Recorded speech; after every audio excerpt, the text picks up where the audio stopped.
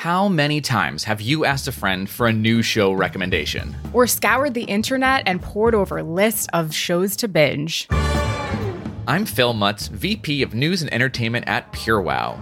I'm Rachel Golme, Managing Editor of Branded Content at PureWow. And this is Stream On, your weekly source for streaming and TV news and reviews. There's no way you turn on an episode of The Office and you don't laugh, and I've seen them 1,000 times. It's just so good. Honestly, I don't trust anyone who doesn't love The Office. Find out what shows or movies are joining a platform, what shows you should definitely watch or definitely skip.